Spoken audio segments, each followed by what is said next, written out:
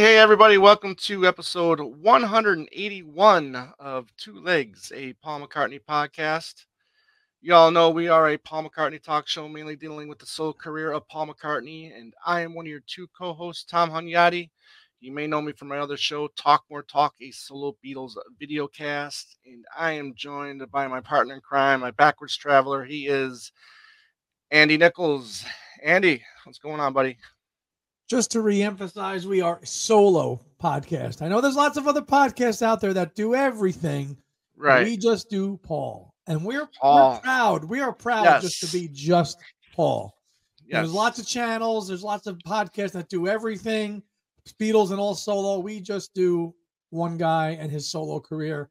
And we're proud of it. And we're going to stick to it. So there's that for a vote of confidence for us.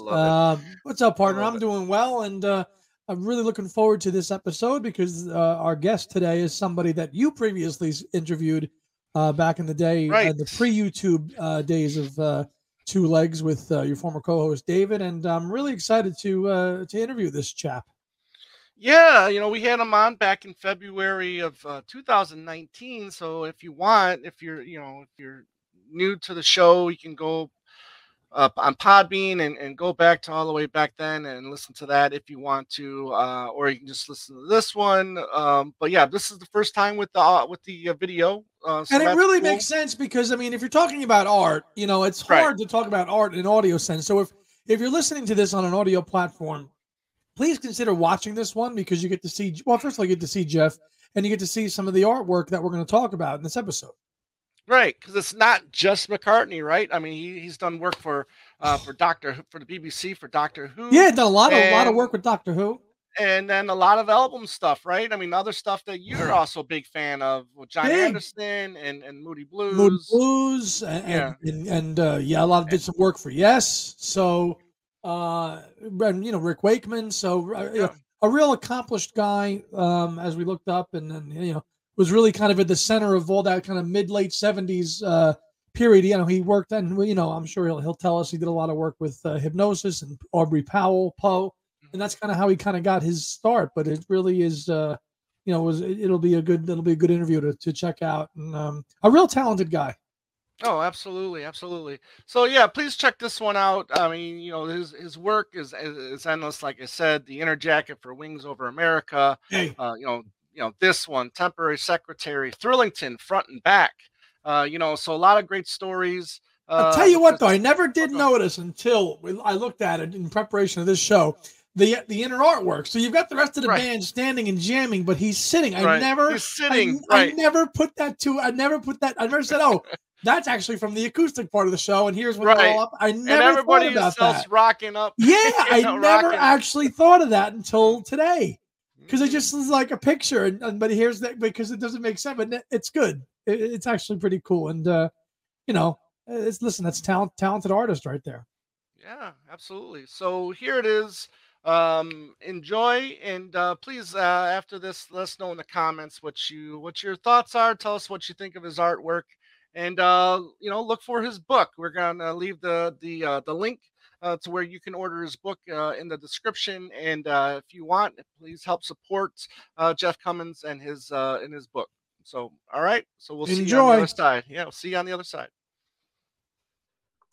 Hey, everybody, we're back, and we are with a legend in a way. That's right. He is just a wonderful graphic designer or artist who you've probably seen his work. He's got a new book that we'll talk about in a few minutes as well. But here we go. If you don't know this right off the bat, if you don't know this, then but he's the man responsible for this artwork and many others that we're going to talk about. He's Jeff Cummins. Jeff, welcome back to the show. We had you on when we were audio only, but we thought, why not have you back so we can get some visuals and do a proper show. You can see how pretty I am. Yes, there you go. I mean, it's great talking about artwork, but if you can't see it, what good is it? Right, exactly. Absolutely. Or what good is art if it hurts your head, right? Right. That's right. There you go. Anyways, but one of the most embarrassing moments of doing a podcast, and hopefully you do not remember this, Jeff, But when we had you on, we were using Skype before for the first time. Okay. And we were using it. I'm here in Arizona where it's hot all the time.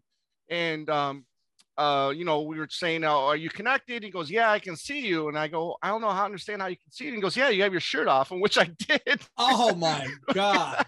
Well, nobody wants to see that. No, nobody wants to see that. But I just didn't understand how you can see me. I was like, all right. So I made sure my camera's off because it was just, again, it was only an audio show. But it was just, one of those hot days. Yeah. Well, I can't remember that anyway. So yeah, I've obviously wiped it out of my mind. Right. It was too traumatic. It was. No, it's great. I know this is you interviewed, you were on with Tom and his other co-host. This is my first time, so a big admirer of your work. And I didn't know that you did a lot of other work for a lot of the famous artists that I like just as much as Paul. So, Anderson, Wakeman, the Moody Blues. I love all those guys. So, right, yeah. Very interested to hear some of those stories. By the way, can I just say again, I really like your T-shirt, Andy. Thank you. There you go. Look at that. We shop at the same place. Yeah. Yeah. Well, hopefully you got that for free. I would hope. I would like. Yeah. I wish I did, but there we are. Well, listen. At least you can buy it now as an actual shirt, which is nice. Right. Indeed. Yeah. Before we get to the artwork, let's talk about you, the artist yourself. I mean, talk about your early days and wanting to get into art, and was that accepted? I mean, were your parents were they supportive of you wanting to be an artist? My dad was particularly, he used to encourage it. I was drawing all the time, and he used to let us draw on the bedroom walls. Oh wow! Between decorating, so he'd strip the wallpaper, and then let me draw stuff. Recently, we found I don't know if you know, I used to do Doctor Who stuff as well. Yes. Oh yeah. Right. Yep. Saw that. Doctor Who. Yeah. There you go. Or a Fang Rock.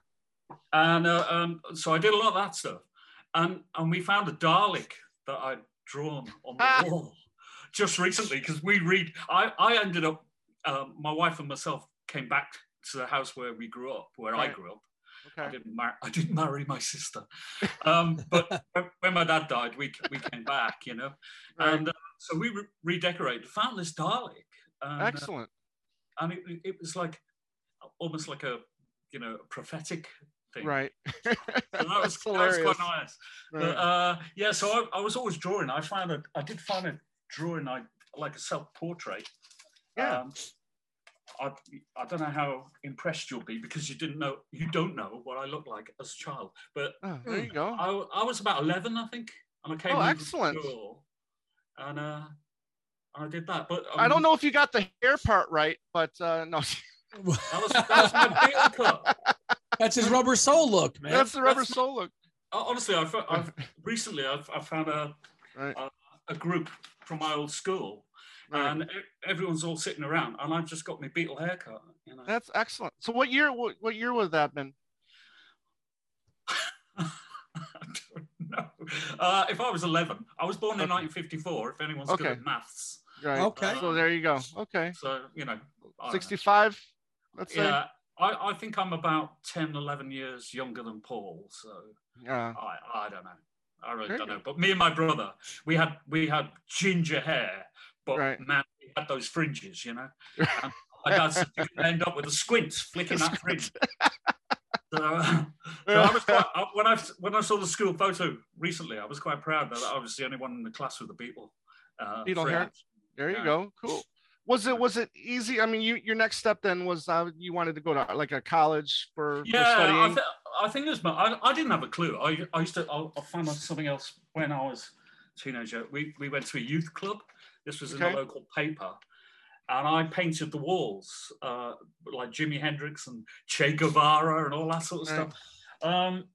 But my dad said, there's a thing called a commercial artist, and you can go to art school, And I went, point the way. So that was it. I went to a local art school, and I loved it. I was there for about 3 years, and I really liked it. I specifically, we were doing graphics, but in the good old days before computers and stuff. You can't even imagine it now. Wow. Letraset, I think, was the that rub down lettering, you know, that was like high tech back then. So yeah, I did that 3 years, moved within that time to illustration, which was always my thing. My end of year, I haven't got a photo with me, but I can show you in the book. There's a picture of me at art school with my end of show, and there's loads of wannabe album covers, you know. So that was the thing. That was my dream. And you know, since I came out of art school, I headed down south to London, you know. So I was like 20 years old then. So by then. Where in the UK? Where in the UK are you located, Jeff? Sorry. Where in the UK are you located? Right now, I'm in North Wales. I just looked out the window to make sure it was still here. What's going on? North Wales. Okay. So I'm right on the top. Yeah. On the coast, the River Dee, and then there's another bit of strip of land, and over the side of that is the River Mersey. So if I go up the hill to my town, I can see Liverpool. You know. Oh, very cool. And the Welsh accent round here sounds a little bit Scouse. You know, slightly, yeah, a little Birkenhead, a little Birkenhead. Yeah, that's that kind of thing. Yeah. I mean, when I first met Paul, I turned it up a bit, you know. Right. Well, you have to. Well, you can't. You've got to posh it up a little bit. Right. A little, you know, pseudo Scouse. Well, it's funny though, because you know, talking about Paul, I mean, you right out of college, I mean, one of your first things you did was pretty bravely was get a hold of his company, right? Yeah. I mean, I kind of I worked down south with this graphic company, so that was my day job. But I carried on painting my heroes all the time. You know, the current one at the time was Bruce Lee. Bruce Lee had just died. Right. And, you know, and I sent a picture of the Bruce Lee thing to a new magazine called Kung Fu Monthly. And I got a call back and said, we want to run it as a poster. Oh, wow. And that was my first, you know, published piece. And then they came back with some more stuff. They had a thing called TV Sci-Fi. I did $6 Million Man. Nice. So, my painting style was quite rough, really. And it was only when I was getting into the Doctor Who stuff, there was a guy there who was just saying, you need to tighten up, you know, tighten up the stuff. And I used to work quite small as well. Okay. So, yeah, what happened once I left the company and went freelance, I was blitzing everybody in London and stuff, and I was looking to do album covers, and I thought, well, let's start at the top. And, sure, why not? I literally found Paul's company in Yellow Pages, and I phoned them and I said, can I speak to Paul McCartney's manager? And they put me through, which is just bizarre. Times were different back then. I mean, you probably get away with some stuff that you can't get away with now. Definitely. And a guy called Brian Brolly, he was a lovely guy.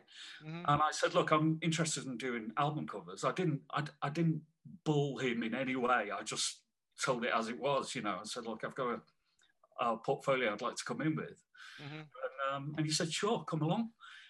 And by the end of that meeting, even though I thought my work was a bit rubbish, he offered me Thrillington to do, you know. He said, we've got this project, we're not sure what to do with it. He explained about the character. So Thrillington, the Thrillington gig was before the Wings Over America gig. Yeah. Yeah. Here's one right here. Right. Okay, so that original. Was... Yeah, there's original too. Here's one too. So. That ain't original though. Yeah, sure is. That sure is. This, you see the punch hole is the promo actually. Okay. Yeah, this is an original. Yeah. Wow. They're quite expensive these days. Yes, believe me, I know. Yeah. So you were commissioned to do Thrillington first. Okay, it's interesting. Yeah. Okay, because that project was way obviously in the pipeline for a while before it finally came out in '77. Sure, and I did loads of drawings, and they had a company called Hypnosis, who you might know. Yep, sure. And I was a big fan of them when I was at college. So they put Poe, right? Poe, that's right. Yep. And it was Poe who just kind of like art directed my bits, even though they were already done. The concepts were already done from front and back. I think Trillinson on the back at that point, because I had this idea of a kind of George Martin type of, you know, sophisticated Englishman, you know. Right. But I also had the Ram playing the violin. The violin. Yeah, there's a hint. We just looked at it and I couldn't remember. So and Poe just said, well, you know, why have you got the guy on the back? You know, give him a ram's head. And I think, of course. As you do. You know, so that was it. So it kind of pulled it all together, you know. And so and it was great, and just kind of opened that door. I started working with Hipgnosis, doing sketches for them and doing all kinds of stuff. So because even though you worked with people from Hipgnosis, you were never really employed by Hipgnosis. Totally freelance. It was freelance, totally. Yeah. Right. So now you do this piece, they approve it, right? This is still before you're commissioned to do the Inner Jacket for Wings Over America. Yeah. Now, when you do this and when you hand it to them, they are now the sole owner of it, right? You no longer own your work that you did. Is that correct? I can't remember the contract on that one, but I basically just knew that, you know, Paul hangs on to the artwork, and frankly, at that time of, you know, oh my God, I'm working for Paul McCartney. Right. He can have my skin if he wants. Yeah. Take it. Pound of flesh. Take the lot. Take the lot. But, you know, so it didn't worry me at all at that point. Right. Obviously, when you get further down the line, you think, oh, maybe, you know, I don't know. But yeah, and what happened, I was now kind of, you know, involved with MPL. Right. And I was working with Poe one time in his office. I'd kind of been, I think Roger Huggett or somebody, one of Paul's art directors, contacted me and maybe dropped a hint that Wings Over America might be coming my way. And I was working at Hipgnosis, and Poe kept showing me the stuff that he was doing, because they did the front cover, you know, the airplane and all that stuff. And Poe had shot lovely big stadium shots. Right. And I think that's what he wanted on the inside. He didn't really want this idea. Anyway, he got a call, and my ears pricked up. And it was Linda. You said, oh, hello, Linda, right? And I'm kind of going, oh, I wonder if this is the call. And I could hear Poe trying to kind of put her off, you know. Right. And even though I could only hear one half of the conversation, I knew what it was about. And I knew that Poe was losing the argument. And then, anyway, he put the phone down and he strolled over. And I, you know, like, I didn't hear anything. You know, I don't know what's going on. And he said, Jeffrey, he said, good news. That was Linda McCartney. And then he told me I've got the gig, you know. So basically what happened next is Poe went down. I hadn't met Paul yet. Poe went down to his house. He had loads of live shots all over the floor, as he explained it to me, Poe. And he just chose a couple of pieces, and that was it. And they came back to me and they said, put that together as a live gig, you know, with all the explosions and all that stuff and the lasers. Right. And I still talk about it now because people don't immediately spot that Paul's sitting on a chair playing. So he's sitting on the chair, exactly. And I've always marveled over that. Whenever I looked at this picture, I'm like, why is he sitting? Yeah. You know, I mean, he's 80 and he's standing still. Still, right, exactly. But I think he just liked the picture, you know. I like that one. That's a good one of me. That's a good one of Linda. Da. And we just put them together. And I thought about it at the time. I just thought, well, I'm not going to question it. Let's just roll with it. So when you do it, when you're doing this, I mean, you're actually painting it on a format like this, right? You're actually like on a board. Yeah, that's exactly how it was. Slightly bigger. Okay, it was bigger. Okay. Normally I work to size, but I think I did it a quarter up. There was also part of the brief. I think maybe because they thought I wouldn't they weren't confident I'd get the likenesses. There was also a thing where they were going to strip bits of the photo over the painting. Oh, okay. But I think that was to cover me if I didn't get the likenesses. Right. Poe said at the time, but I know you'll be fine. Right. So that won't happen. And he didn't. So that's great, But that's why, like Denny Lane's guitar, at the end of his guitar, it's out of focus. And Storm, when he saw the proof of this, he said, why is that out of focus? And I said, because I had to replicate the photos exactly as they were. And that was out of focus. So in case they stripped the bits in. Right. So that's the thing about that. So, and then not long after that, I got called into MPL and he said, can you get here by 1 o'clock? And I went, oh, okay. And I thought, is it a brief? But I had this suspicion that it might be, I've been summoned to meet Paul, and he walked in. Right. And I went, hello. All right there, mate. And my first impression was, he looks familiar. And that's ridiculous, isn't it? But not like, oh, it's Paul McCartney. He just looked familiar. And I'm going, who does he look like? You're like thinking about my friends and stuff. And I'm going, no, it's Paul McCartney, mate.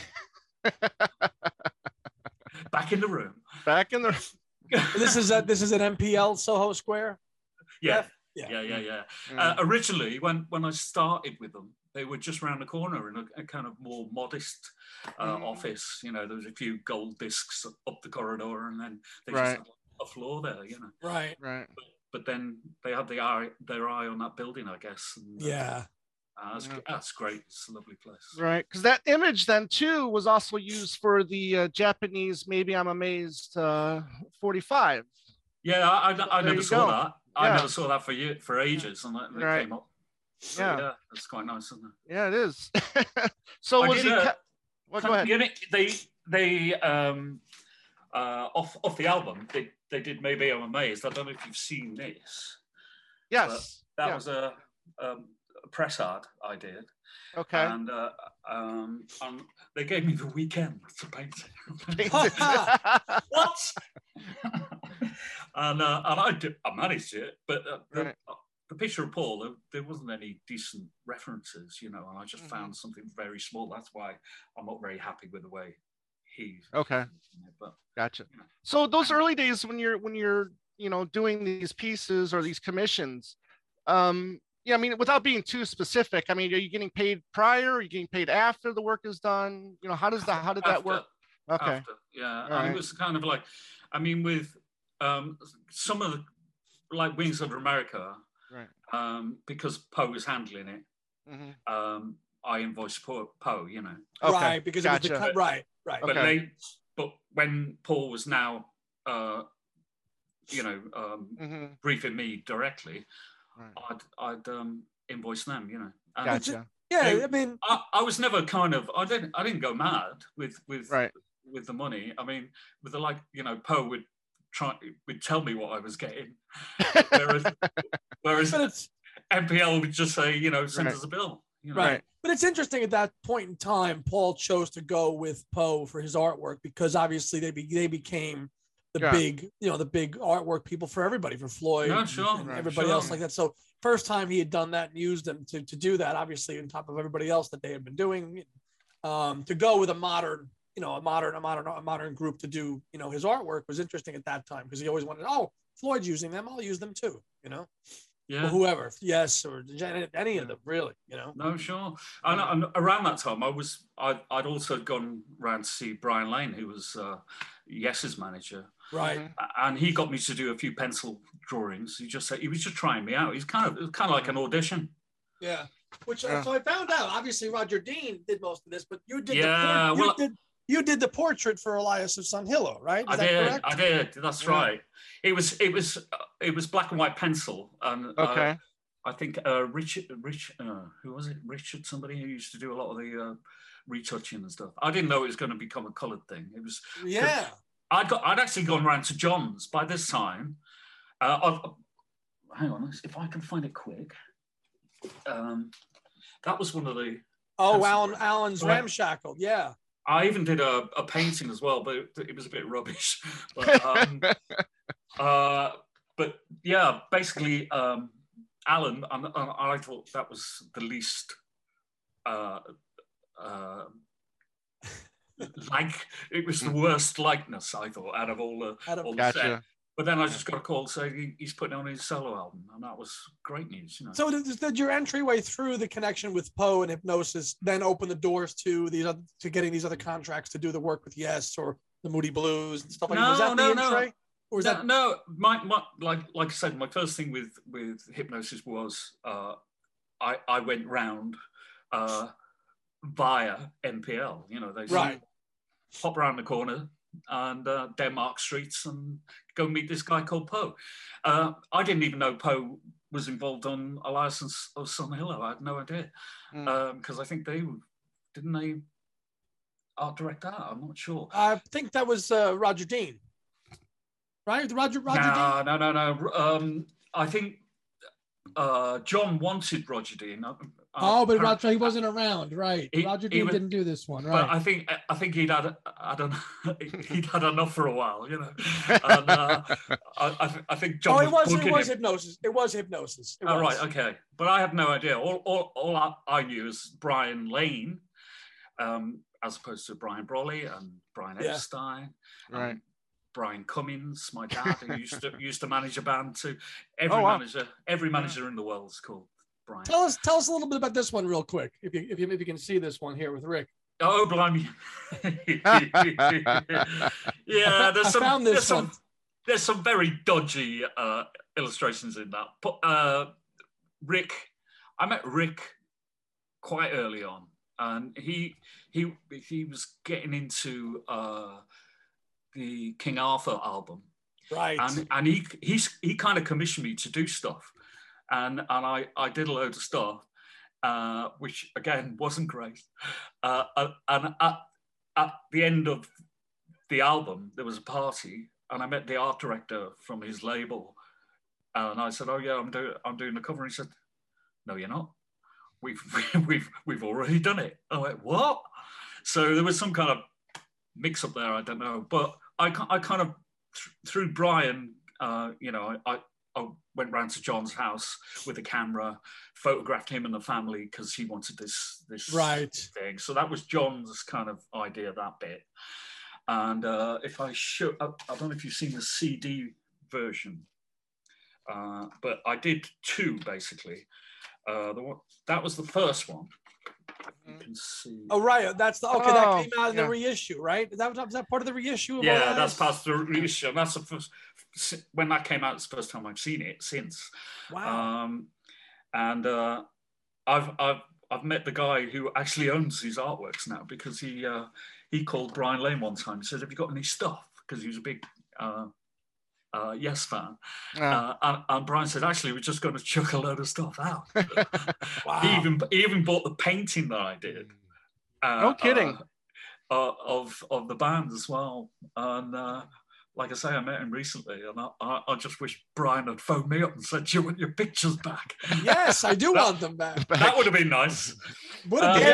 So the first one for John just, when he saw the artwork, he liked the, you know, my skill, if you like, but he said we all look a bit tired, you know, and he hired quite a well-known photographer to do some more shots of them, you know. So him and his wife were kind of late afternoon with a bit of makeup here and there, and looking their best, just so I could draw the next version. So, and I like when the color went on it, I think it kind of spoiled it a bit, but you know. Yeah, it's like a very sepia tone type, a little bit over the whole thing, you know, like brownish over the whole. I think it's a great album cover, and you know, overall, like the guy who did them, can't remember his name. It would have been nice if that portrait could have been blown up a little bit bigger, though. Yeah, I mean, John put it out as there was a promo card. I tried to find it actually, but I couldn't find it. And I basically had the cover, and when you opened it, it had the black and white version of that. Right. Okay. So it was really quite nice. I quite liked that. I hung on to that. Sorry, I couldn't find it for you guys. That's all right. No. It's just yeah. Andy, what year is the album behind you? The Moody Blues live album. I want to say 79-ish, maybe. Okay, so that would, if you want to grab that, I mean, that's also before his next work with McCartney. So if you want to show that for a second. That was one of Storm's ideas. Right. And Storm 77. I'm sorry. Okay. Yeah. And he had this whole idea of it was like, well, it's just crazy, isn't it?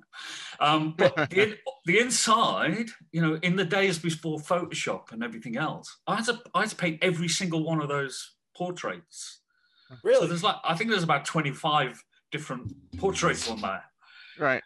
And it was a nightmare. It was an absolute nightmare. How long did something like that take you? Oh God! Well, I used to hope I could get best part of a month, but most of the time it's like a couple of weeks. I mean, like I say, I'd get a weekend for some things, and it was just ridiculous. But I just wouldn't sleep. I just power through. Yeah. And I mean, it's been like that most of the time, really. I did something for Paul one time. I was up for doing Rock Show, the the poster. Film. Yeah. I didn't do it in the end. I did actually create it. I can show you something a bit quickly here. You see that? Yes. Oh shoot! Oh, that was rejected. That would have been nice. Yeah. I mean, Paul liked it, but he wanted to take a few bits out, and Roger, his art director, was there as well. And me and Roger were thinking, I think it's going to lose a bit of its drama, And but Paul had made his mind up, and that was it. And I went away and painted it, and it wasn't used just because I think a lot of the drama had gone. But they did actually publish it in Club Sandwich. Club Sandwich, yeah. Okay. There's a lot of my sketches and stuff that they've put in there occasionally, and which is quite nice because you do actually see it at some point. So I got paid and everything. That was fine. And there's a little story when I might have told you the last time, but to do that poster, they set up a video machine for me, and at MPL, and I went up there, and Paul was in a meeting. It was on the top floor, and there's like a mezzanine piece, and he's got this old pump organ up there, and he's up there with George Martin and another fella and playing this jolly little tune, And I was just told, so don't put the video on until he's finished this meeting. And I went, fine. Anyway, Paul came down, introduced me to George Martin, and I was like, oh my God, this other guy was called Oscar Grillo. He didn't work on the project in the end that they were working on, but he'd worked with Linda. He was an animator. And what they were doing, I put the machine on because I couldn't wait to see this live footage, Right. The band and everything. And I'm well into this, all this live stuff. And then Paul comes back and he's got like a storyboard and he's come to show it me. And it's of Rupert Bear. The Rupert stuff. Okay. So he would have been doing the frog song upstairs there. Right. And he's like really trying to engage with me because I'm an artist and stuff. And he's like, standing here, I'm watching the telly, and he's showing me the scene, and I am interested in seeing it, but I'm sort of more interested in watching Paul McCartney on the telly. So anyway, it was kind of like, oh yeah, okay, yeah. Okay. Typical, so typical, right? Yeah. When I was going home on the train, that was the moment where I thought, what the hell just happened? Because the guy's there. He's actually there, but Paul McCartney's on the telly. Right. it's that crazy kind of thing about, you know, the whole kind of legend thing, I suppose. Gotcha. Gotcha. And the public persona rather than, you know, the actual person. Yeah. It's crazy Wow. stuff. All right, so you didn't get that job, unfortunately. But what year? Was that around 79, 80 when they were talking about doing this poster? It wasn't long after, I don't think. About a year, maybe. Wings of America was 76, wasn't it? Right, yeah. So maybe 77, 78, something like that. Yeah, because, I mean, they still probably didn't know when they were going to release this rock show film. I mean, which didn't come out until what, 81? It was 1980. 80 was, yeah. Oh, really? Right? Yeah. Oh, wow. Yeah. And by that time, I mean, Wings was pretty much, you know, Paul had gone through his drug bust in Japan, you know, and who knows where Wings was going to be. But so you didn't work with Paul again until 80, I guess, with the temporary secretary. Yeah. Would have been the next thing. And there we go right there. Sure. This might be my favorite piece just because, you know, I'm wondering what Linda would have thought about, you know, a girl on, on Paul's lap, and if, you know, she, helped to prove that or what. I totally missed a trick, didn't I? Right. You know, why wasn't it Linda? Right. Also, but that might have been patronizing to Linda, because it is. Right. It's not exactly a PC thing. Right. It's just that I was totally into Norman Rockwell, you know, at this point. Okay. Right. And that came through Brian Lane. That came through from Yes. Did it? It came. Okay. He gave me this massive book. He'd been to America, brought this massive, great book of Norman Rockwell stuff, and it kind of derailed my kind of action-packed stuff, really. Mm-hmm. Right. To a more kind of realistic human kind of thing going on. Right. But you know, it's worked on a couple of levels as well. Right, because then there's this picture on the back, and I'm wondering, because he's, you know, you drew kind of like the same kind of vest on there. Was this kind of like a guideline for you? Well, I used to always wear those Fair Isle sleeveless jumpers myself, mainly because I saw Paul McCartney wearing one in right. somewhere along the line, probably Magical Mystery Tour or something like that. Mm-hmm. And I loved them anyway. So whenever I drew him, it was like, stick that on. You know, it's a kind of and in fact, my wife took a picture of me posing as Paul for that. Oh, really? Okay. And I had the gear on, and then we had a friend then photograph her sitting on my knee. Mm-hmm. It's not relevant, but she was about 8 months pregnant at the time, so we got some really interesting little Polaroid pictures, you know. And I just love the little plus secret friend. It's just you know, the plus, you know, you got a B-side on there too, you know. But right. Just very simply. Somebody did say, just going back to Linda and you know, how did she feel about the secretary and stuff? Someone did suggest, because Paul drew the glasses on her. Right. Right. Oh wow! Paul did that? If you look at it, it doesn't kind of work. It's the inky bit that. Yeah. So he drew the glasses on, and someone did suggest, I don't know if it's true, but that that was to make the secretary look less attractive. Oh, okay. In case it offended Linda, you know, gotcha. which I think is really sweet, if that's what it was about. You know, it's quite nice, really, isn't it? Right. Did you also do the little paint thing? No. Basically, what happened, I keep mentioning a guy called Roger Huggett, who's a lovely fella. Mm-hmm. He basically briefed me on it. He just said, you know, just come up with an idea for it. And I came up with that kind of fairly obvious idea, and sent in a drawing. And I didn't hear back for about a week or so. And I'm kind of going, you know, if I'm going to paint this thing, we need to be getting on with it, surely. So I chased him up, and he said, "Oh no, it's all sorted." He said, "It's all done." And so at that point, I thought that they'd used something else. They'd got somebody else in or whatever. And he said, "No, we've used your drawing." I said, "What, like the pencil sketch?" And he said, "Yeah."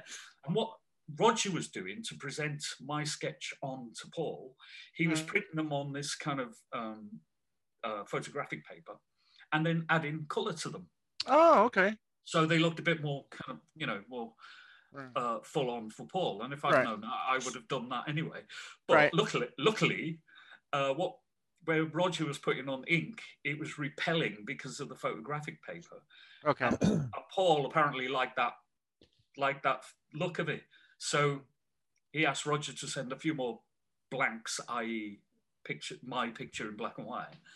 And Paul went and slapped on some lovely psychedelic interesting stuff. Right. Because on the back there, if you can see it, it says, drawing by Jeff Cummings and additional artwork by Paul McCartney. Yeah.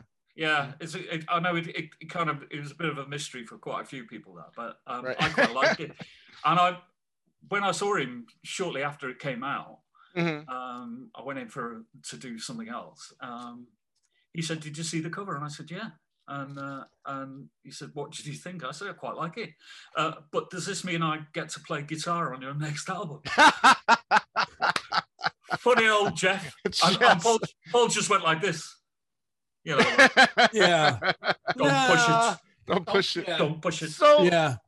How much interaction are you getting from Paul with these, from 76 to now 80? I mean, are you talking to him often, or are you getting? Yeah, it was always to do with the jobs, or we'd get my wife and myself would get invitations to do. So I was in one time to see Paul, and Linda.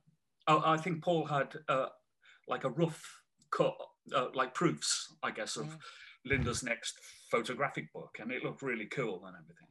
Right. And then I was in again, and they had the book, and Linda showed me the book, and she said, "Would you like one?" And I went, "Yeah."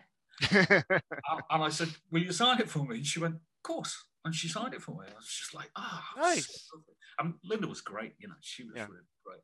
Well, yeah, as a photographer, artist, obviously, supporter of what you do, sure.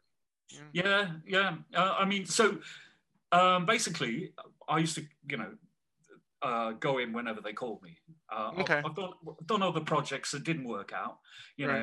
Susie and the Red Stripes. Yes. They asked me to come up with something for that, and I did it like a superhero thing. Oh, you did? Okay. Yeah. And I did a few sketches for it, and made a few silly comments on them, just like using my silly humor and stuff.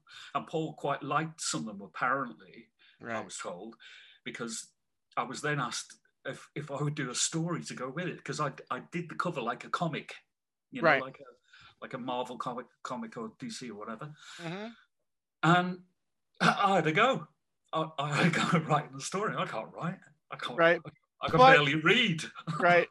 But what do you recall? Because that was issued 3 different times. You got 77, 80, and then 86. Yeah, I'm jumping around.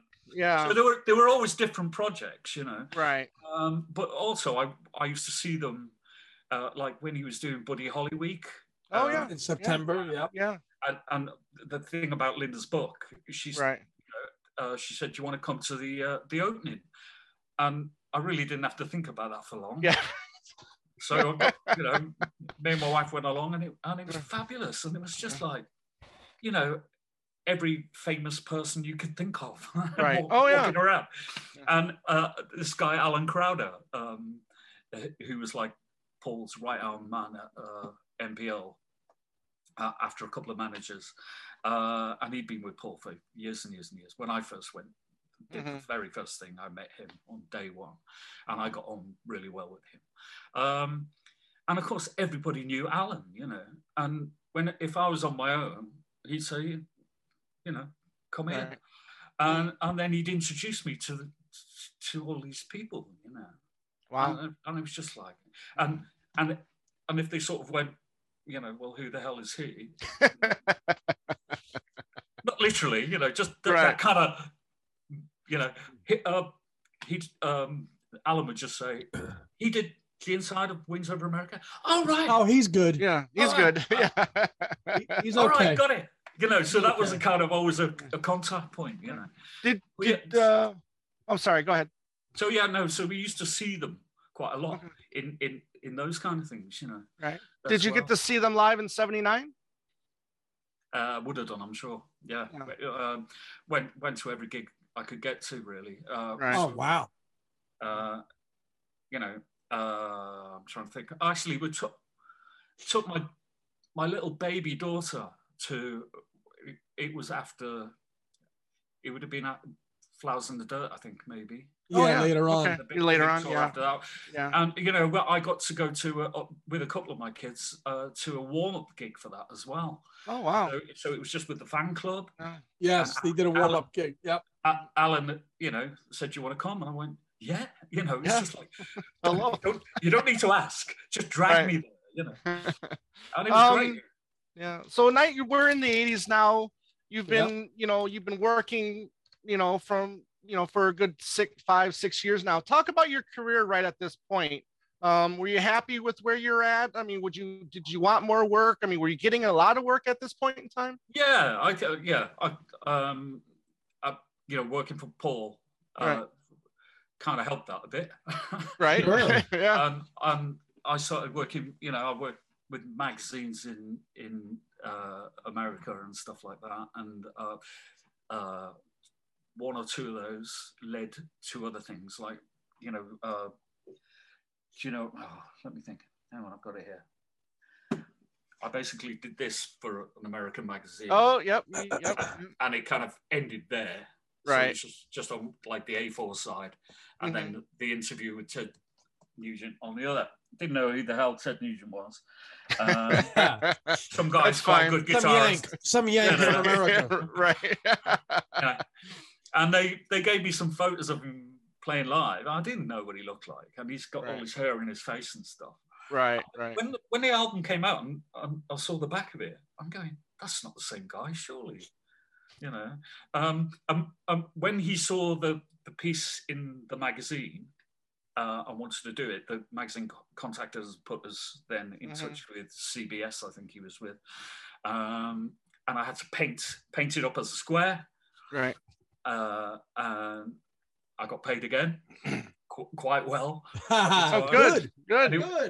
And I got, I got some money because they went on T-shirts, and stuff like that. Right. So they were really good about all that. And I've lost my thread now. That's all right. But you bring up something too that I was kind of also interested in, and you talk about T-shirts, and obviously you and Andy are wearing, a T-shirt with your artwork on it. Yeah, I know. And I would hope that obviously, McCartney probably owns that or whatever. He can do whatever he wants with that image. But if you're also in the situation now where you're doing artwork and it ends up on a T-shirt, I would hope that you would also get some kind of monies for that as well. Yeah. Well, I would like to think so. But, Yeah. So I mean, I'm trying to sort stuff out at the moment. I did a couple of Doctor Who T-shirts. Right. Okay. And then the BBC jumped all over me saying, do you know these T-shirts that I'm now? And yeah. And I'm responsible for them. And they said, well, you can't do that. You don't own Doctor Who. And I went, I own my artwork. And unless you've got some contract to say I gave away my rights. And what did they say? They're mine. He just carried on ranting, and then I basically hung up on him and left it there. But since then, I mean, I have worked. I was working with them already on audio things, and they were asking my permission to use my old pieces, and they'd had to pay me a fee. It wasn't great, but and then as that rolled on, because of this guy coming in and being aggressive, I just said, make sure it says copyright Jeff Cummins on it, otherwise you can't have them. And they do that now, So I did do. I finished with those T-shirts with that particular guy and found somebody else, but they never really got down to it. They did some really nice things because I'd love to exploit my work on shirts and stuff I really would. You know? Well, of course, it's you know, there's some great artwork, and they should be. Yeah. You know, I mean, who wouldn't want to see temporary secretary on a T-shirt? I'd buy that shirt. I'd buy it in a second. I mean, I bought. I'd even buy this one. We'll get to that in a second. Are you sure? Are you sure? No, but the one hanging up behind you, I would buy too. I mean, we'll get to that in a second as well. But what's hanging up behind me? This one. This one. Yeah. But that's the original artwork. That. Yeah. Oh, that's really. Yeah. That's the only one I've got. Right. That I managed to hang on to just because. Very cool. You know the story probably, but right. Oh yeah, the story, yeah, which you told us before, but please tell us again in a second. But okay. You know, you drew my favorite. I'm a huge Tom Baker fan. You know, I got the the Blu-rays here and stuff like that. Yeah. I love Tom Baker. To me, is the only Doctor that matters. You know. Yeah. But you grew up with the Doctor. You probably watched the originals. I did. I did. Will Hartnell and and all those at the beginning. Well, after when Hartnell regenerated, I'm just a kid at the time, right. and I'm going, who's this guy? You know, and I didn't get it, and I so I drifted away, and it was Tom Baker that brought me back. Right. You know, I just kind of, it was on, and I saw him, and I just thought, wow, he's great. I love him. Baker is awesome. Yeah. And I got to paint him loads, you know, and up until recently as well, I've done some stuff for Doctor Who magazine. Yeah. They did a special because they found that I did Doctor Who Discovers. I did a whole series of those books. With Target, but they weren't very popular. Then recently they found a manuscript, and Doctor Who magazine wanted to replicate those old books, you know,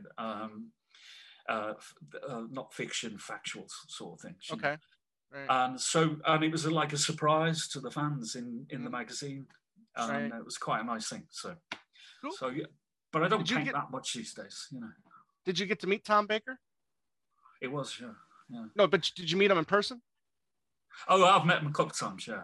Oh, okay, cool. Awesome. He seems like a really cool guy. In fact, I met him the first time I met him.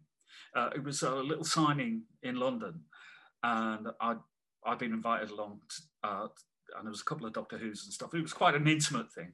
And during a break, I gave him a print, because I do prints of my Doctor Who work as well, like when I go to conventions and stuff like that. And I gave him a print, and he says, "What's this?" And I said, "I'm the artist who did this for the book, and you know, if you want the print, here it is." You know. And he said, "You did this?" What? And he said, but he told me it was his favourite cover with him. Oh, cool. Very and cool. I look, you know, even if he says it to all the boys, I'm taking that. You know, I'm having it. So I mean, that's a proper, you know, recommendation. It's like, you know. Excellent. So I love him. It's great. Very cool. Very cool. All right, let's get to to say here. Yeah. There may be a problem with this one because I know I spilled the beans last time, didn't I? Yeah. Mm-hmm. But since my book came to pass, I checked the content with MPL, and I just wanted to make sure they were happy with what I was putting in, and if they weren't happy with stuff, and a lot of it because it was outside the public arena, they asked me not to, politely, very politely. You know, they didn't demand anything, and so I just respected their wishes, and that story is a kind of more interesting to tell people in person rather than well, like you'll have to go back and listen to the old episode to get that story. Yeah, because it's lovely. I mean, there's lovely stuff, you know. I've got loads of stuff of that transition that we know about, and again, Linda also did some Polaroids for me for that as well, because I asked Paul when he explained about the hand thing, right, the punch in the sky thing, and he sort of grabbed my hand, you know, and said, you know, like this. I went, oh, okay. And I said, well, look, can I take some pictures of me and you doing that? And he said, yeah, just go do it, you know, go away. Just go. I've got another meeting. Clear off. And when he went out the room, I said to Linda, I said, I don't suppose you can get some pictures of him doing that, because he's got very defined sort of arms. I've always noticed his forearms are quite long or something. I wanted to get it right, you know. And sure enough, a couple of days later, I got a couple of Polaroids. They were nice. Obviously cornered him in a bedroom or something, and he's kind of going like this, you know, like, I don't want to be here. Isn't the story with the jacket that Michael's wearing is supposed to be the Wings Japan tour jacket? Yeah, that was me trying to pull a stroke there.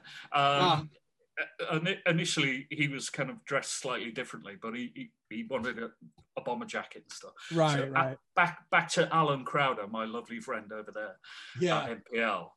I said, well, can I get one of those Japanese, the Japan tour, right?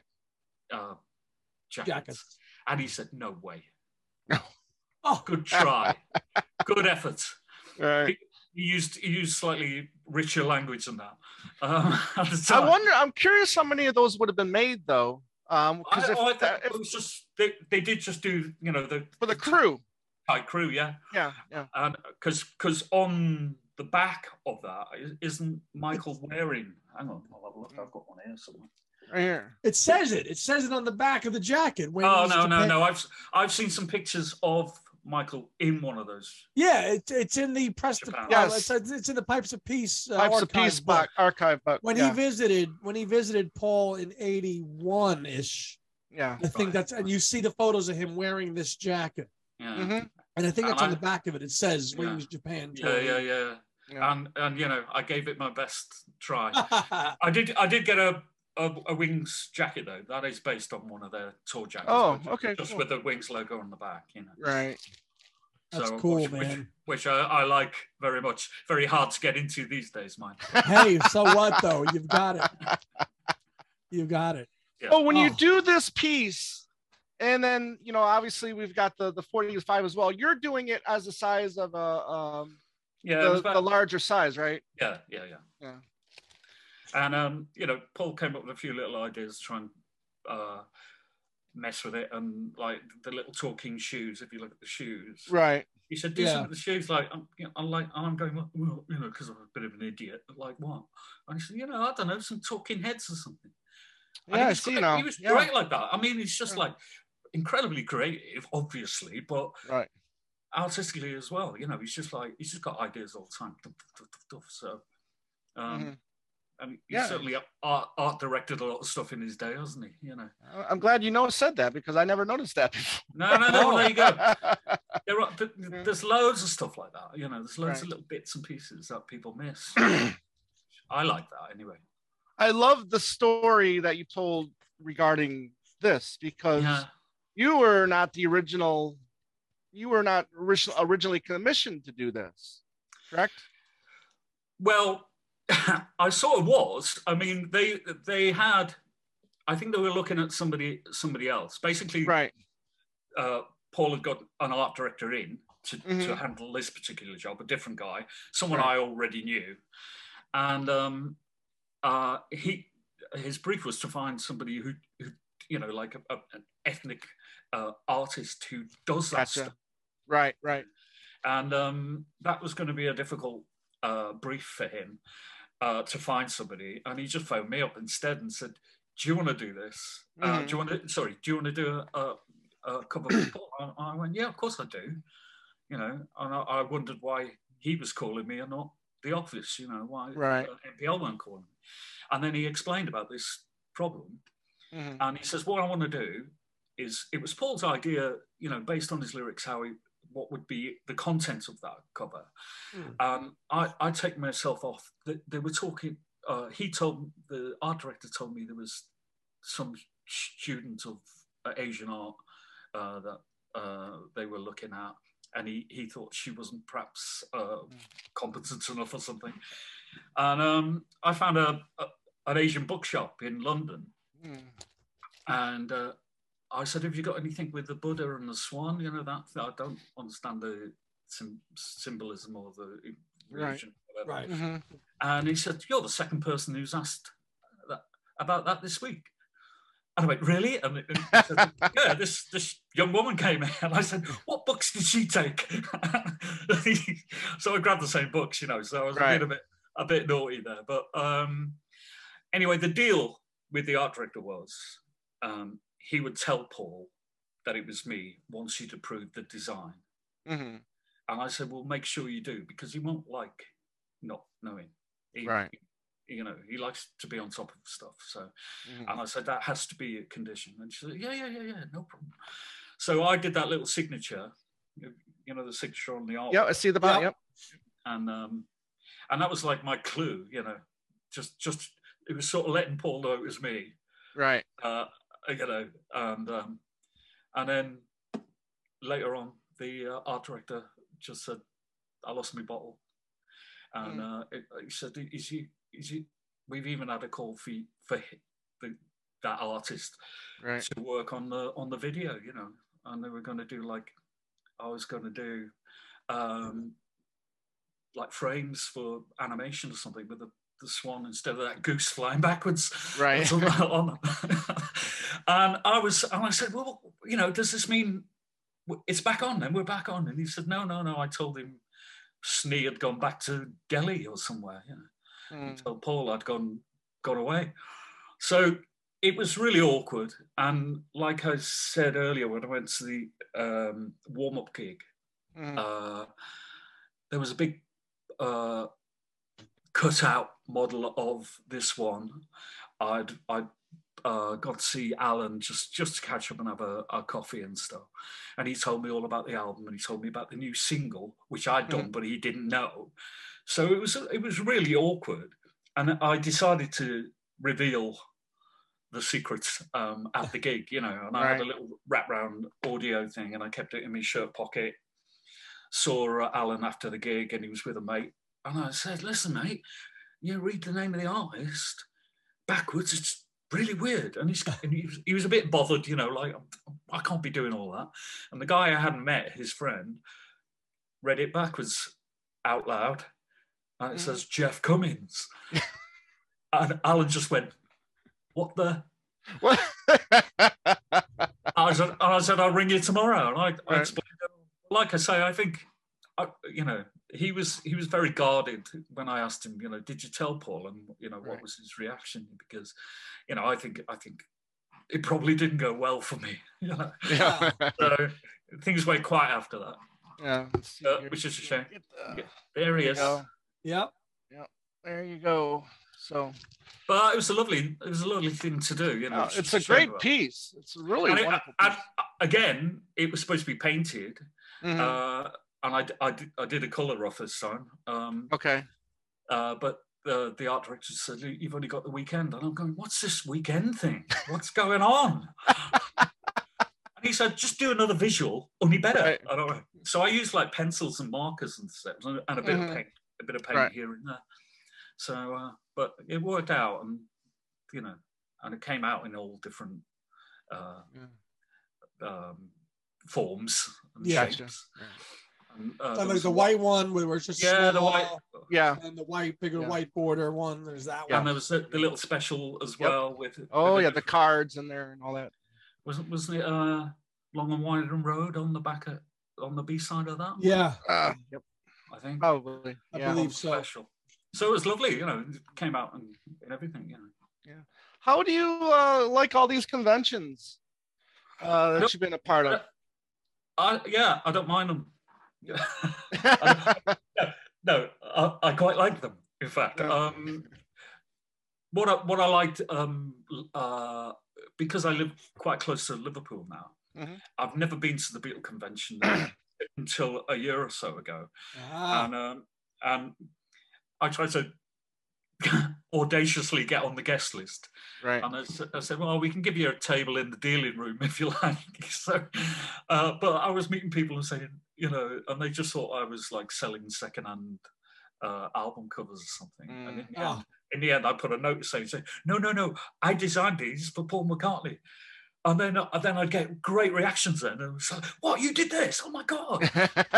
So did you go this past year then? I went this year, yeah. I did.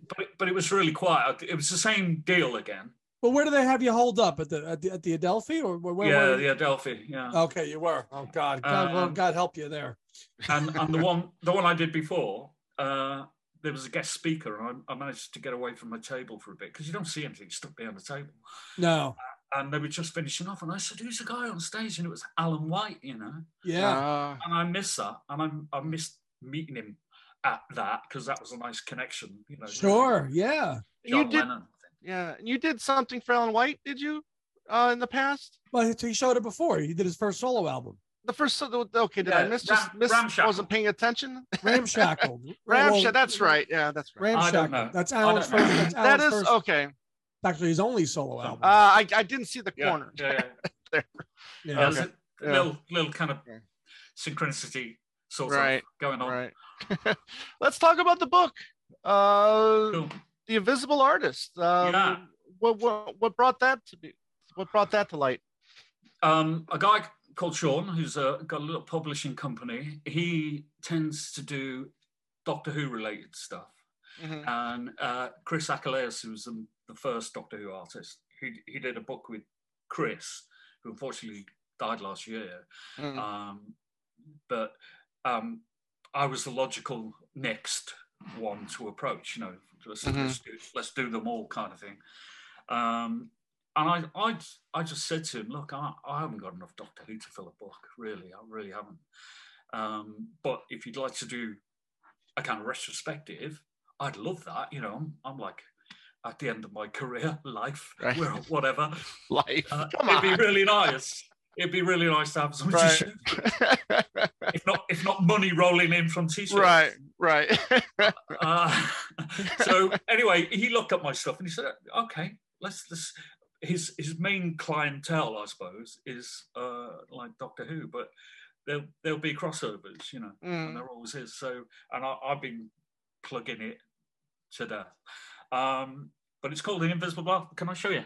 Yeah, please. Yeah, please. There it is. There it is. There's a big thing behind. Yeah. Right. Yeah. But that is it. And we just tried to come. The Invisible Artist thing was my idea, but I've basically just thrown a load of product on the front to try and pull it all in together. Right.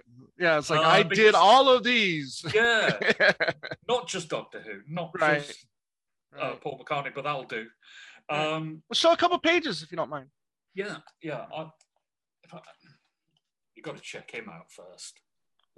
There you go. Look at that. He's a fox, I tell you. Anyway. Some long hair. Yeah, good old days. Hair, right. Captain Scarlet. I don't know. Can you see any of this stuff? Let me try and get you. You have to... do you know who Captain Scarlet is, by the way? No. Okay, it's the guy in this country who Jerry Anson, and he used to do like puppet shows, but they were all like big film things. Oh, okay. I think I've seen that image before. Yes, Thunderbirds. Yeah, okay. All that kind of stuff. And I did some packaging for that. I loved Captain Scarlet. It was so dark. Mm-hmm. This, even though it's not very good, and that's why it wasn't used, that I was commissioned to do the UK version. Of the future. Can you imagine if that happened? Oh, wow. I didn't design it. Somebody else, an agency, had no idea who Michael J. Fox was. Blah, blah, blah. But, you know, and they did use my artwork on the front of Time Out, which is a London magazine, because they were doing an interview with Spielberg. So it did get published to some degree. I also did another poster. That's very tiny. Right. And it was a collection of Amazing Stories. Do you remember them? They were Spielberg. Yes, that was Spielberg produced. Production as well. Yeah. So, do you know who Jonathan Ross is? I do. Okay, that's John. I did that for John. Yeah. Okay. As I call him. TV guy. He goes that guy when he's And the biggest selling magazine in this country, it may still be, is the Radio Times. It's BBC TV and radio magazine, basically. Oh, wow. Okay. And I did loads of covers for them, as well as, stuff. And hang on. Cecil B. DeMille, where's that one? Can't find it. This is very slick. Yeah, that one. See, this is Rockwell again. Oh, excellent. Oh, cool. So very cool. So the thing for this was Cecil B. DeMille and a cast of thousands. I'm not drawing thousands. Right. Do you know Rockwell's stuff? You probably... Oh yeah, we've seen Rockwell. Sure. Oh yeah. It's probably fairly ingrained, I would have thought. But he's got a thing called a tattooist, and it's just like a big sailor guy, and he's re-tattooing the new girlfriend's name on. And then there's just this backdrop of tattoo designs. Okay. But then punched out in front, and that's what I tried to do with that. I knocked the background right back. And just did loads of film posters, related to it. Behind. Yeah. Right. Yeah. No, very cool. Very cool. So we got. This is terrible. I should have rehearsed. So Margaret Thatcher. Oh yes. I wasn't a big fan, I have to say. And there's a little picture, a little black and white picture there, where the magazine chairman, the following week, it was a weekly political magazine. Gave her a print of the cover in a frame, and she wasn't too impressed apparently. Gotcha. But I was more than happy. Adamant, yeah. I got sued over that one. That's another story. Oh boy.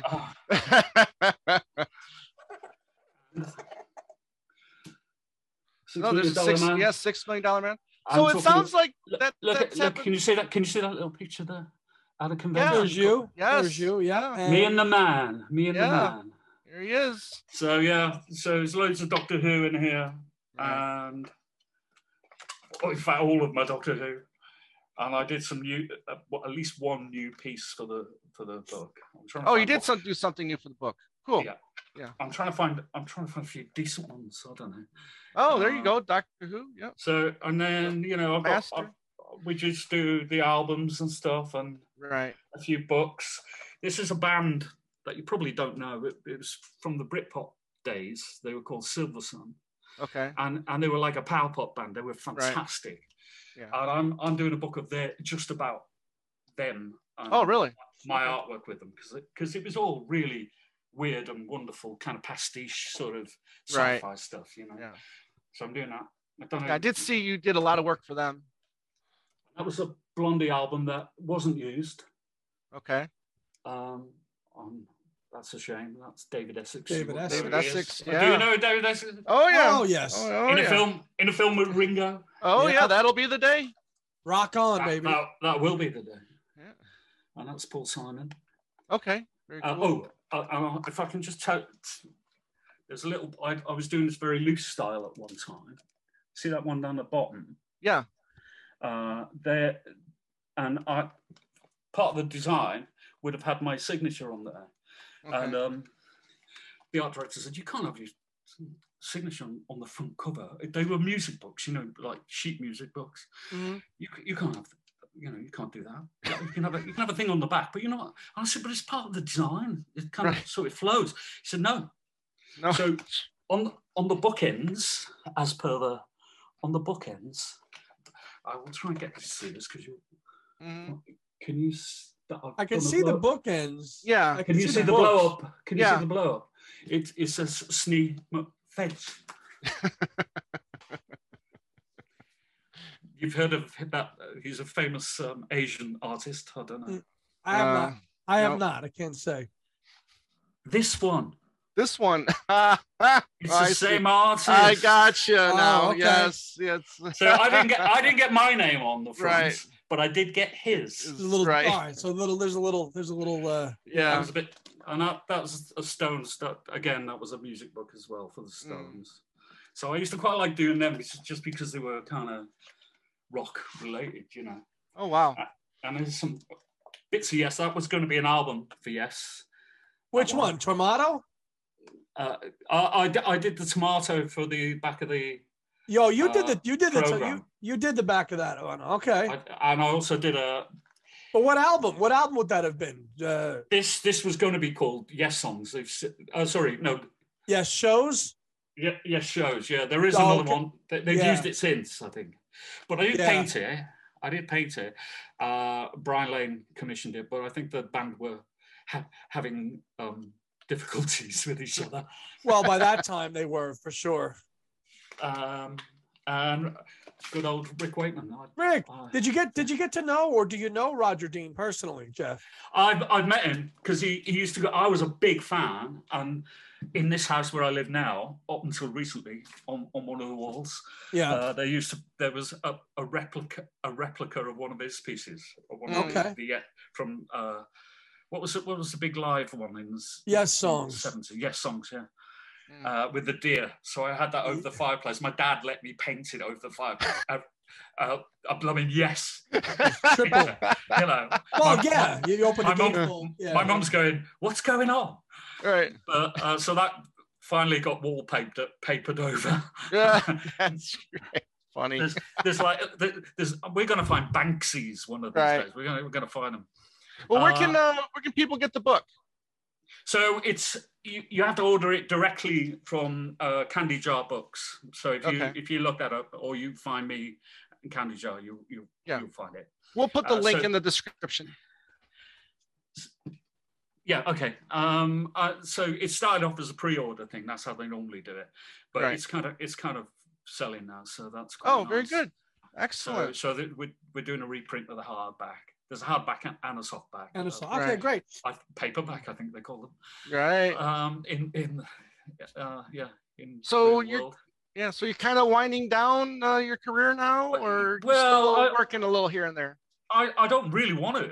I'm just sort of finding it difficult. You know, when you're drawing hand. This is like a scene out of that film, isn't it? You know, this is my shooting hand. Right. You know, what am I thinking of? Blazing Saddles. Which? Is that a Blazing Saddles reference? Blazing Saddles. That's exactly it. He goes, see this? This is my shooting hand. Shooting hand. And these are my eyes, you know. Right. I'll show you something quickly. Okay.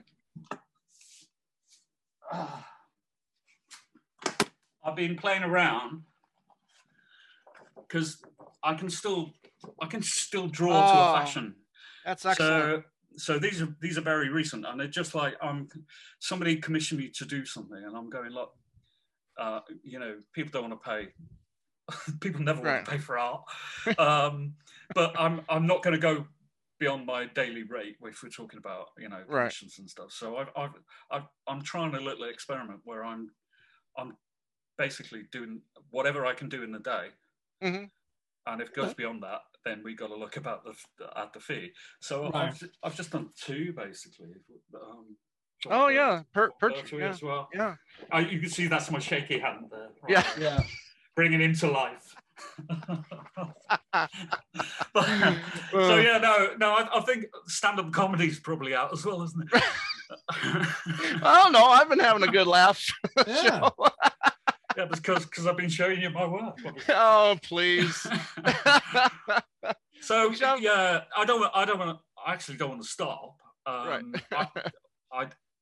When I moved back to North Wales, I joined a company in Chester, just across the border, a really nice old city. Very nice. And I was doing storyboards, you know, for animation things. Okay. And that was fine. And then we went into lockdown. We were working at home. Right. And they just pushed the pressure on and want you to do twice the amount of work, no extra money, blah blah blah blah. And I said, look, you got to stop. And they went, you know. So I just walked. So I've spent since then. I've really been working on the book and the second one that's kind of ready for the oven now.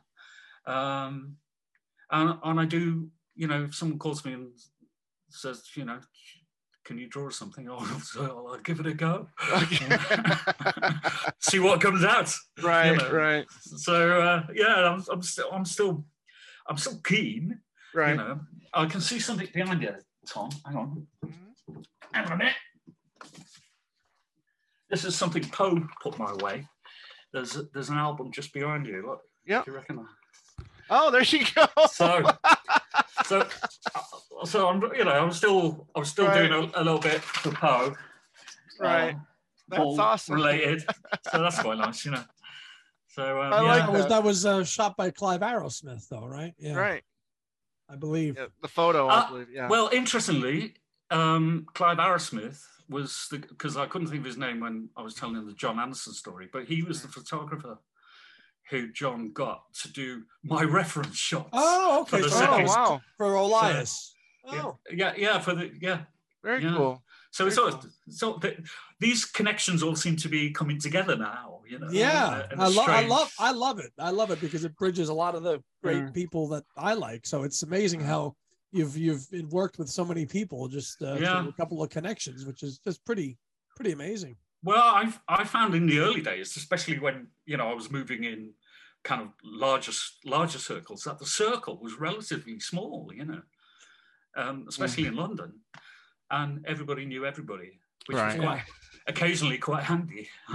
Sure. So you're all over social media. Tell people how they can find you and follow you. And I'm on Twitter. If you do jeffcummins.com, you can find me through the links there. I've got a website that's no longer jeffcummins.com. I went onto a Wix thing, so I can just be in control of it, really. Okay. And I'm on Facebook. I'm all over. You're all over the place. Yeah. All over the shop. Right. Yeah, and it's great because you show artwork on your pages and stuff like that, and people can, like you said, I'm loving. And the conventions, I'm loving. I mean, when I did the first Liverpool one. What I liked, I got an invitation to go to be a guest at a Beatle convention, and that was up in Norway, up in the mountains, and and it was great. It was great because I knew the subject, unlike Doctor Who, where all the fans expect you to know every inch of it. Right, exactly. The geekery that goes on, but at least with the Beatles, Right. Can I just ask you guys something? Sure. Please. What do you think of Peter Jackson's work with the old Let It Be? With the Let It Be is phenomenal. I love it. Love it. Revolutionary, really. What he was able to do audio and but also he told the story correctly this time, because if you remember the film, the band just looked like they were at each other's throats. I mean, obviously, George did leave, and there was a little altercation, but it was misrepresented, I think. No, he did a great job, and it wasn't. I don't think it was historical revisionism. I think it was obviously, like you said, George, as you say, George did leave, so he wasn't trying to rewrite history. He was just trying to say, look, it wasn't as bad as everybody thinks it was. When you watch the Let It Be film, and quite the opposite, really. Yeah.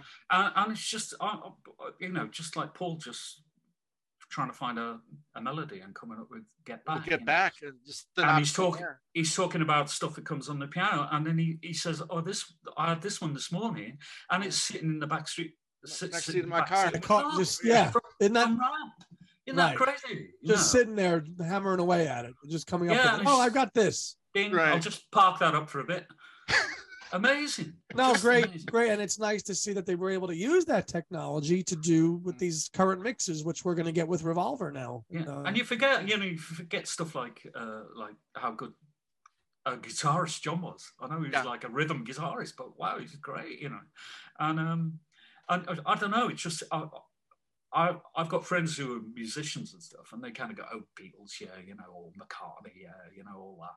Right. And they've watched this Peter Jackson version, and they're going, "Oh my God," Right? I think it's fantastic. We loved it. I'm glad you agree. Yeah. No, it was definitely. Thanks for coming on to my show. So next time, on 3 legs. Yeah, there you That's go. right. No, it was excellent. Jeff, I'm really glad that you agreed to come back on the show now that we're a video show and go, take a step back down memory lane and talk about your works. I mean, you're an amazing artist, and, thank you again for coming on. We really appreciate it. And much success to you with this book, and then the book you got coming after this. And then, like I said, we'll leave the link down below, and people can order the book, because I'm going to want to get one too and see the rest of your work that's in there. And, best of luck to you, my friend. Best of luck. It's nice to finally actually put a face to see all these iconic images that we've had in our collections for decades. It's a bit of a disappointment, though, isn't it? No, it's fantastic to know that you've worked with all these great people, and we've got it all in our libraries, and it's you're a great talent, and thanks for sharing all your artwork with us for all the years. Anytime, guys. Thank you very much. So, Andy, anything you want to add before we sign off? No, there's nothing new, partner. Hanging in there, and stay tuned. Okay, yeah, and then my other show, Talk More Talk. By the time this is posted, we will have reviewed the latest Ringo Starr EP 3, and so that should be posted by the time this is posted. And so stay tuned. And Two Legs, we're busier than ever, so we're going to have some more exciting shows coming up in the future. So you can find us on Twitter, Instagram, and Facebook at Two Legs Podcast. You can email us at twolegspodcast@gmail.com. And as always, thank you very much for listening and watching. However you pay attention to this show, we really appreciate it. So as always, everybody out there, have a great day and a beautiful night. Take care. Thanks, everybody. See ya later.